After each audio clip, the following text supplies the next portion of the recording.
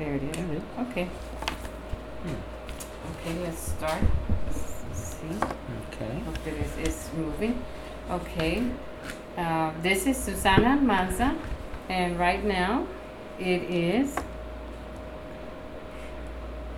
9:18 p.m. on Monday, July the 31st, 2012, and I am interviewing Zeke Romo and for the Austin American, for the Austin History Center. Ezekiel? It's the 30th. Oh, July 30th. Let's start all over. I'm going to give it a little space and start over because I'm not allowed to edit. Okay. Okay. This is Susana Almanza, and it is Monday, July the 30th, 2012, and I'm here interviewing Zeke Romo for the Austin History Center. Zeke, what is your full name? Full name is Zeke Romo. Okay. And when and where were you born? I was actually born in Kyle, Texas, which used to be a little country town. Now it's a suburb of Austin, basically. Uh-huh. Back in 1950. 1950. Okay. And when did you move to Austin? Family moved to Austin in 1960 after we were working the cotton fields in West Texas. And once the cotton picking machines came out, did away with the work. So we had to come to the big city to find work. And do you remember what part of the city you moved into in 1960? We moved over by what's part of UT now, on East 18th and San Jacinto. I don't think right now you find anything there but state buildings or parking lots. It's right across the old oil field or oil right there on 19th Street somewhere. Okay. And what do you remember? Do you have any memories of that neighborhood? Maybe where you worked? Do you recall what school you went to there? Or The neighborhood was not in the barrio or even anywhere where it was predominant Mexican American like we are, Hispanics. It was like on the outskirts of Anglo neighborhood, but yet it was a poor area. There were some poor houses there on the fringe of that area, which is basically downtown now, and that's kind of where we grew up. 1960, by that summer, we went to an old elementary school called John B. Wind up on IH-35. Used to be IH-35. Used to be what it was back then. East Avenue, it used to be called. Went there through John B. Wind Elementary School, and then University Junior High, UJH, right down the road also. so this was in your neighborhood? They were neighborhood schools, basically. Neighborhood school. And were there any problems that you remembered at that time in that neighborhood or that community? The University Junior High was like a teaching school for UT, for teachers. They were a training school rather. So we had a lot of innovation there, even back then in the early 60s, 64, 65, I think, something like that. In a way, it was one of the first schools to be integrated. You had Mexicanos like us, and then you had blacks from the other side of the highway, and then you still had the Anglos that lived over on East Avenue, up the road, up 25th Street, up a little farther north, up in Clarkwood or something like that. So it was a pretty good school. I got a lot of that junior high. It was actually one of the first places I found diversity. And before that, growing up in a little town like Kyle and going out to the cotton fields, all we saw was ourselves, reflections of our own selves, Mexicanos. So until I got there, that's when I started seeing that, trying to deal with that. Mm-hmm. And do you remember if your family talked about any certain politics, whether it was local or state or national? Do you remember any? My dad, the first, and I picked this up from him. Mm-hmm. He'd read the paper every morning, his paper and his cafe, Mm-hmm. at like 6 in the morning. And that's where I think I like to say, got my interest in politics and reading the paper up to now. That's the first thing I do. I go walk out the door and pick up my newspaper. Don't drink coffee, but I'll read the paper. My dad was, in his own way, liberal. He was always BSing about the government. He would always say, "Why does the government do this, do that?" Remember that back in the '60s and the '70s. He passed away like in 1991. So during that time, he was pushed education on us, and of course, he was always working out in the fields or labor, so it kind of pushed us to stay in school. So not to repeat that, of course, your dad always wants you to do better.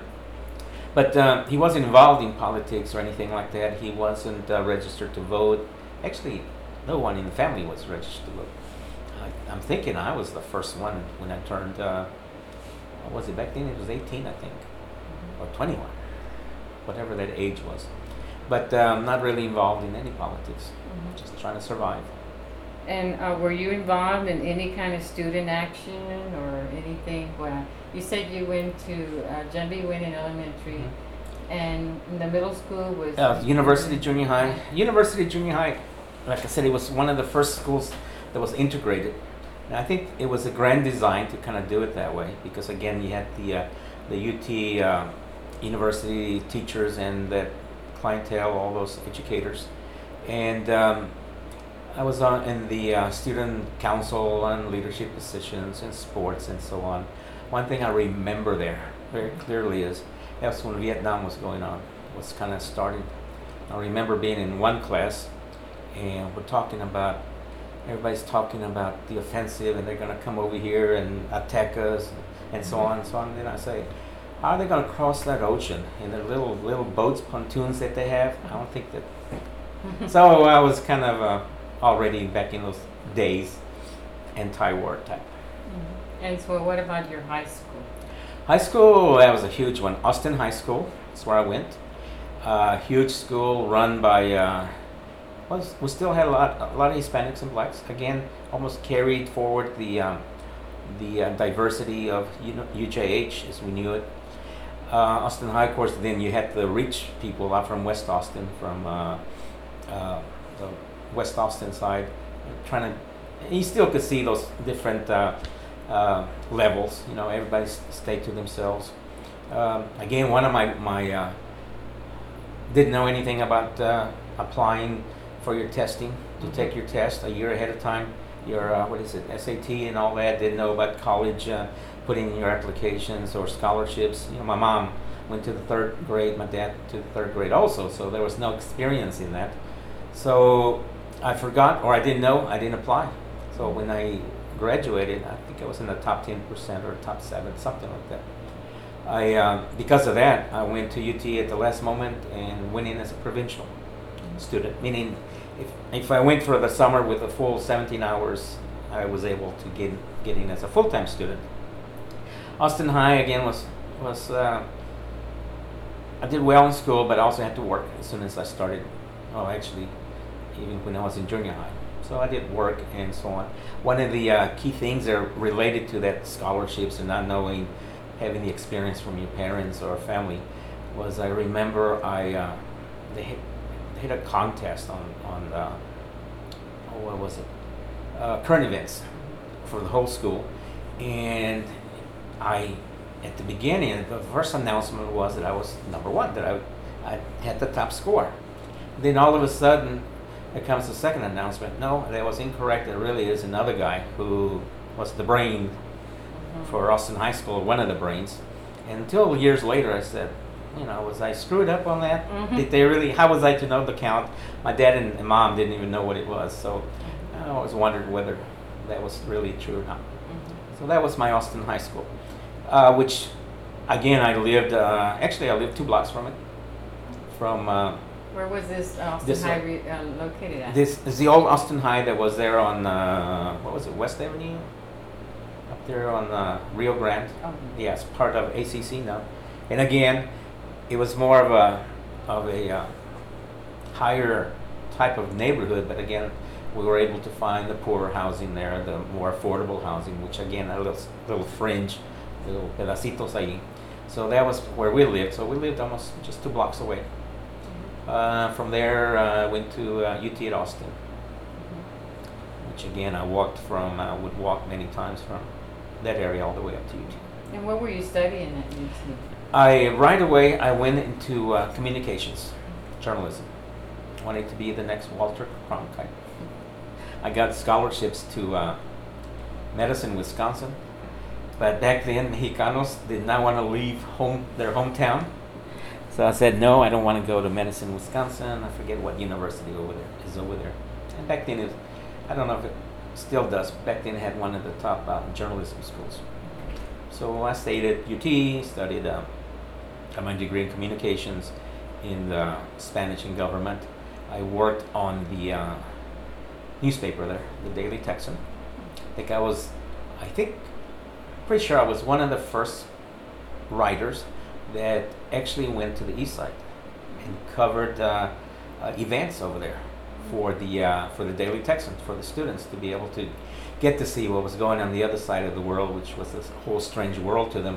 I remember, you probably remember people, Larry Jackson, when he had his breakfast program, I would go cover that, and we would get volunteers, with the publicity, would hear that, they would start getting more volunteers. So I like to think that I exposed the students to a different type of culture and different type of environment through that. Good. And I guess, so when you finished, when you graduated from the University of Texas, can you tell us a little bit when you graduated and what you did after that? Got my, graduated in 1973. My mom attended. Poor mom didn't know what was going on, but she was all proud. I remember her that my brothers, Sylvester and a couple other brothers and their wives. They're at the front line, at the front of the UT Tower. That's where the celebration was held. But my senior year there is when I started, again, basically because of the Daily Texan. I was kind of, I had family in East Austin and knew of it, but we were kind of isolated, like I said, where we were in our little area. So I wasn't too exposed to the barrio, the East Austin, Montoples, anything like that. But with the Daily Texan, when I started doing those coverages, I went over there and met a guy named Marcelo Tafoya, who was very involved. He and a friend of his, they had a Chicano newspaper. So as part, in my last semester of my senior year, started doing some volunteer work with them. Do you remember the name of that? The paper was called The Echo. The Echo, and then he had another part of it called Música, which dealt more with the Chicano music, Tejano music, which back in those days we had a pretty good marketing strategy, because The Echo was very political. It was involved in covering police brutality, the civil rights issues that were going on, the huelgas that were going on, the boat races, the economy furniture, all those kind of different events. So only the committed East Austin businesses would advertise in Echo. I remember offhand El Azteca, Joe's Bakery, Paul Tovar, several four, five, six, seven businesses like that. But the Música was the one that brought in the money that paid for the other one, because everybody, Mexicanos, we like our music, so we would get ads from all the recording companies, the Little Joe's and the Freddie Records and all those kind of Buena Suerte, all those kind of recording companies. And that's when I started again then going into more of the, eventually when I graduated, I didn't have a family yet, so I wasn't married. I was still barely too young to marry. So I went into working for nothing basically at the Echo. But that's one of the places where I think I really grew into, and really we covered a lot of areas and topics in East Austin that the regular newspaper or the media didn't cover. Great. And now I'm just going to kind of fast forward you to, if you can kind of help us understand at what period did you become involved with the Mexican American Culture Center, or discussion about creating a Mexican American Culture Center? If you recall. It's part of the in being involved with the newspaper, with the Echo, and being involved in the community covering, I was more of the chronicler instead of being part of the events. So in covering some of those items and topics, they were way back at the beginning, 72, 73. There were some people. There was a lady, Margarita Simon. She had a Spanish radio show on Spanish radio, which was social news, quinceañeras, marriages, anniversaries, parties and events. So she and other people like Marcelo and that I mentioned, Paul Tovar, I think even Leon Hernandez. There was a group of people like that. I forget the name, from El Azteca. He was one of our biggest. Jorge Guerra. Yes, he was one of the biggest supporters, and Mr. Avila from Joe's Bakery, and some key people like that. But those first three that I mentioned, I would hear from of they had a concept, they had an idea or a dream, really. I guess it was more of a dream of a cultural center. There on back then it was First Street, which is now Chavez. Of trying to get the city to donate property. I mean, back then we knew what property the city owned. It owned all kinds of property on the east side, but I think they never really got moving on that. So that was my first inkling of that. And of course, with the Mexicano, we like our music and our parties and our gatherings, and there was nothing in the east side to really. I mean, you had your churches, your iglesias, your plataformas, and those kind of some saloon halls, they called them back then, where people could have events, but there was really nothing there. It was, I guess, the early mid 70s, 76 again, in those coverages when groups like a lucha firm started forming, the League of United Chicano Artists, and they started. They had their office there on Chavez, what's Chavez now, and Chicon maybe. Yeah, Chavez and Chicon. And they started a lot of the movement. They brought in artists, and they brought in dancers, and they brought in muralists. In fact, one of the first murals was on the old Juarez Lincoln building, where the IHOP is now. I was working and attending Juarez Lincoln University back in 74, 75, something like that. And one of the first major murals was there, and there was a big fight because they sold the property and IHOP was going to tear it down, which they eventually did. So I think a lot of that also started. This is when again the Chicanos had more leisure time. They were getting up into the middle class, or getting closer, higher up, not having to work in 80, 90 hours. So they were having more free time. They were starting to think, I think, about the culture and the arts and the literature and the poesia and all that stuff. So that's when I think that concept started, or the idea started, or at least I started hearing about it in the mid 60s, 70s, 76, from Lucha and other organizations that were there, of having their own place in East Austin, cultural center, if you will, or museo, where the topics would be all Mexican information and events and culture, literature, etc. And then I think that started kind of snowballing again as people started being able to again have more time, and artists started coming into Austin from other areas outside of Austin, and they had influence again through Lucha, and there were other organizations. And then then about mid 80s, there were several neighborhood organizations that came under El Concilio, which meant and the El Concilio was the umbrella for neighborhood groups like East Town Lake Citizens, Barrio Nido, 4 or 5 of them in there. And they started again thinking of the concept of Fiesta Gardens. Fiesta Gardens area had always been there, and it started way back 60s or late 50s. First as a little place for a flower garden, an event by some entrepreneurs from Austin, West Austin, and they were in there to make money in a beautiful area, of course, anybody who's seen it. And I guess then neighborhood people started saying, "Oh, what about us? It's right within our midst. It's among us. So why can't we use it for our events?" Of course, before that, the city or the Aquafest kind of saw also how nice it was and that it could be used for boat races. Those kind of neighborhood came out against those because they were noisy and traffic congestion and so on and so on. So eventually the boat races were closed. So the place kind of became available. And that's where I think people then started wanting to build up that area for the neighborhood.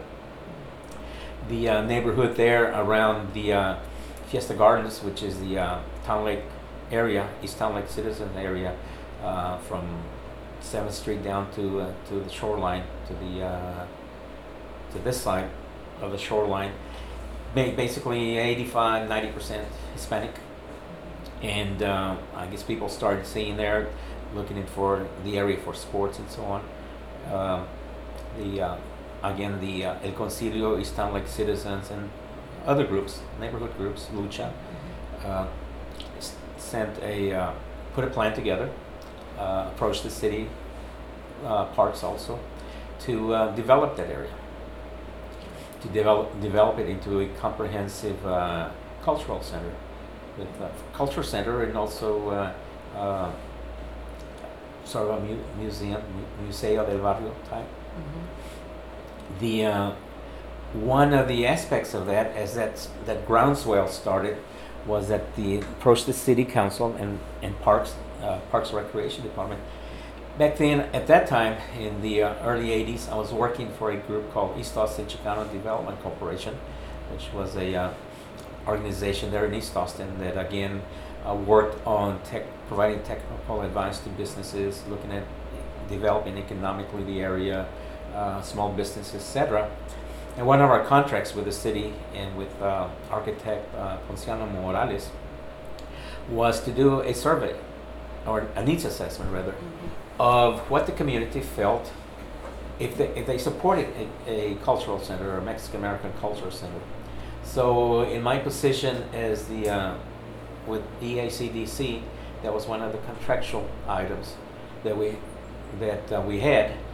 And that's how we came about putting together the needs assessment. I'm trying to think, looking back at it, that's before we had computers and spell check. Okay. And all that. But that again was presented to Parks, and we did an assessment of the population and so on, gathered information, did a survey of people, residents that lived in the area, again to try to see if there was a need, or there was to assess whether the population there in the area were for or against. And that's kind of where it ended with me back in '86, and I got into other kind of work in businesses and so on. So the survey was on whether to have a cultural center, a Mexican American culture center? The survey was whether or not they felt there was a need for a Mexican American cultural center there in the vicinity of the Fiesta Gardens, or within that area that encompasses that area between 7th Street down to the river and Rainy to Nales. And also though we have a list of items or functions components to it that we wanted to get feedback, whether they would, did they want a museo, that they want presentations, that they want theater, that they want concerts. Some of us doing things like, or part of the community, ETLC or the East Town Lake Citizens had several hearings. So that's kind of where we based the questionnaire on. Some of the questions were trying to see if it could be built, or there was a need for something else, like some kind of a GD center, or a not just cultural center, but an apprenticeship center. So things like that to kind of connect the arts with services and so on. And so the idea again was, is there a need for it? And if there is, what components or what areas what kind of things would you like in it? And do you remember the findings, or what was it? The findings were pretty specific, pretty much on the side of yes, that there was a need for a cultural center, a Mexican American cultural center, and people expressed a pride in wanting to have something there for themselves. Mm-hmm. And the main area there that was pushed was Fiesta Gardens, because Fiesta Gardens had already been beautified and renovated, and it was a lot better by that time. And I can't remember, but I think we did at least 100 surveys, questions of households is what we did.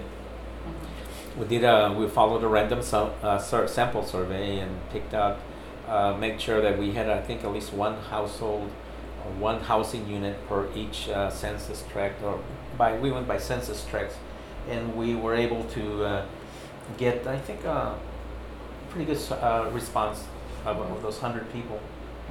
And they pretty much concurred with, again, the need that they favored a Mexican American Cultural Center, run though by the neighborhood, and responsive to their needs. Mm-hmm. They some groups would started coming in and started talking about the administration of it, which was a good point.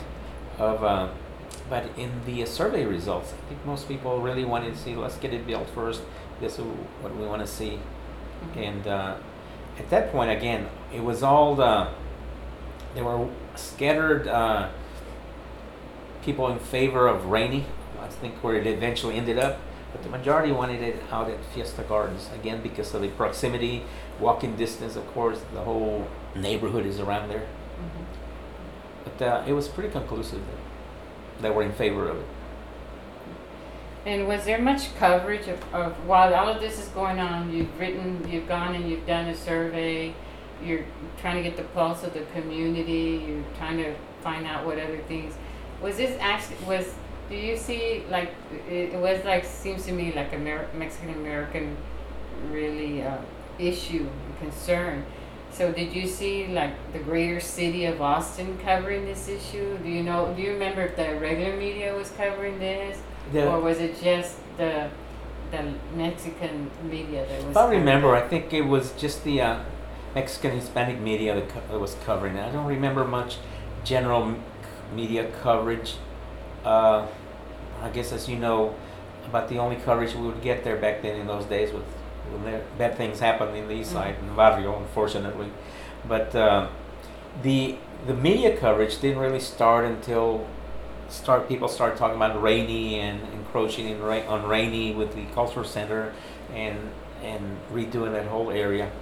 I think that's when it's finally started. But back in the mid '80s, there were some presentations that were covered. Of course, the Town Lake Citizens presentations at the Parks and Recreation Department and so on. Mm-hmm. Now, earlier you talked about a few people, Mrs. Margarita Simon talked about, and some of the people talking about the Mexican, creating this Mm-hmm. center.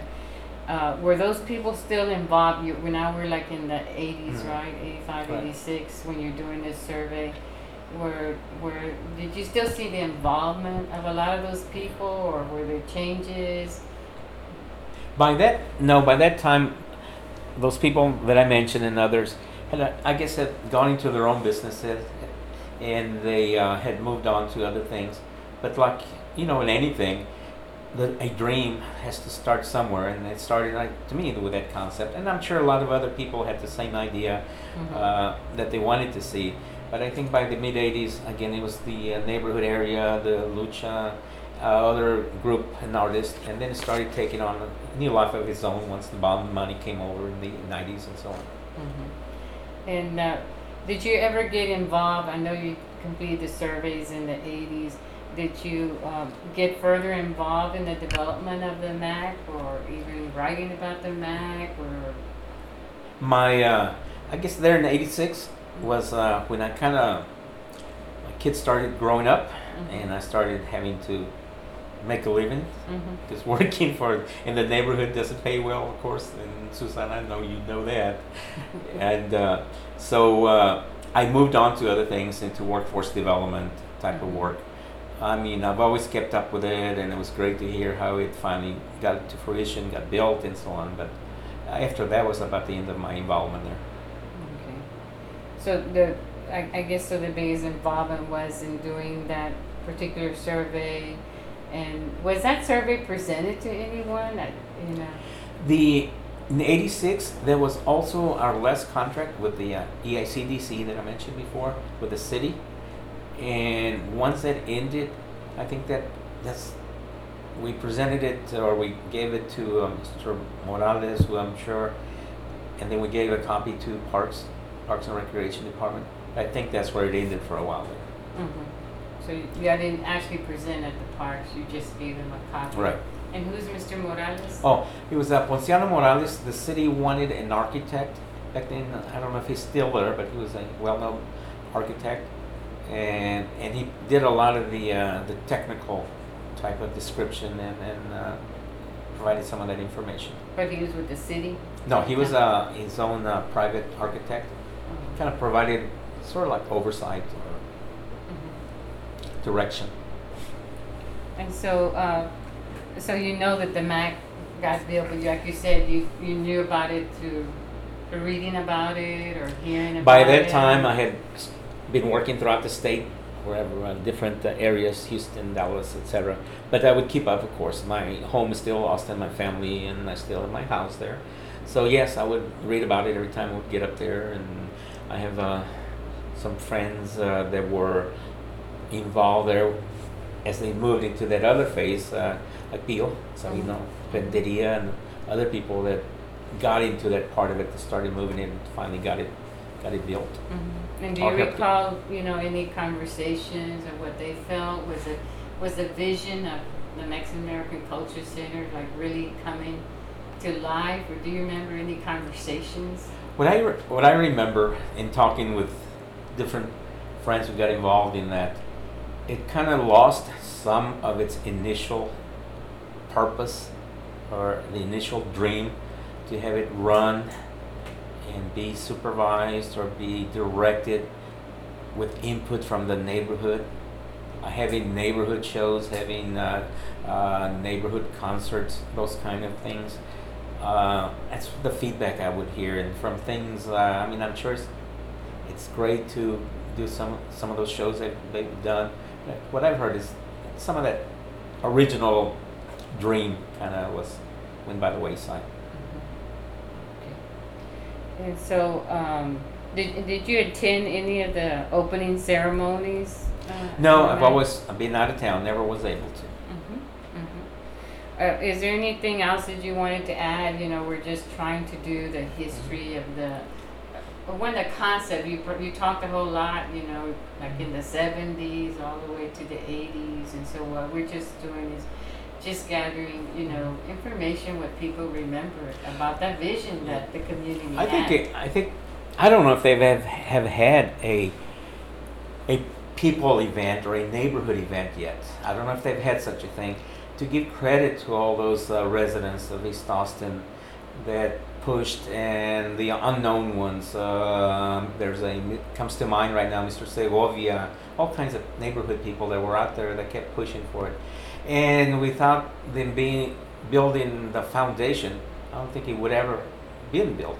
So I don't know if they've ever been recognized, or there's been any event at the center to recognize what the community did to bring it over. I hope it hasn't become too big of a more of a general purpose type of center. So, was there anything else you wanted to add about the MAC? It didn't have to be the MAC actual, but even the concept. Well, no, it feels kind of crazy that back then a few people were bringing that idea, and the way it started snowballing and rolling, and it just kind of goes to show that you put enough people behind it, put some sweat, it takes time. It's unfortunate it took so long. It seems like when the politicians, the money people really want something done, they'll get it done in 1 year, 2 years, put it on the bond and get it pushed and passed, and the money allocated to it and expended. This thing, I know for a while it became almost like a joke. It was 20 years and 10 years, something like that. So hopefully, if there's ever other project like this for the community, we can do a better job of doing it faster. Well, Zeke, I want to thank you for your time and for sharing this information and history that you have on the Mexican American. You're welcome, Culture. Susan. Thank you.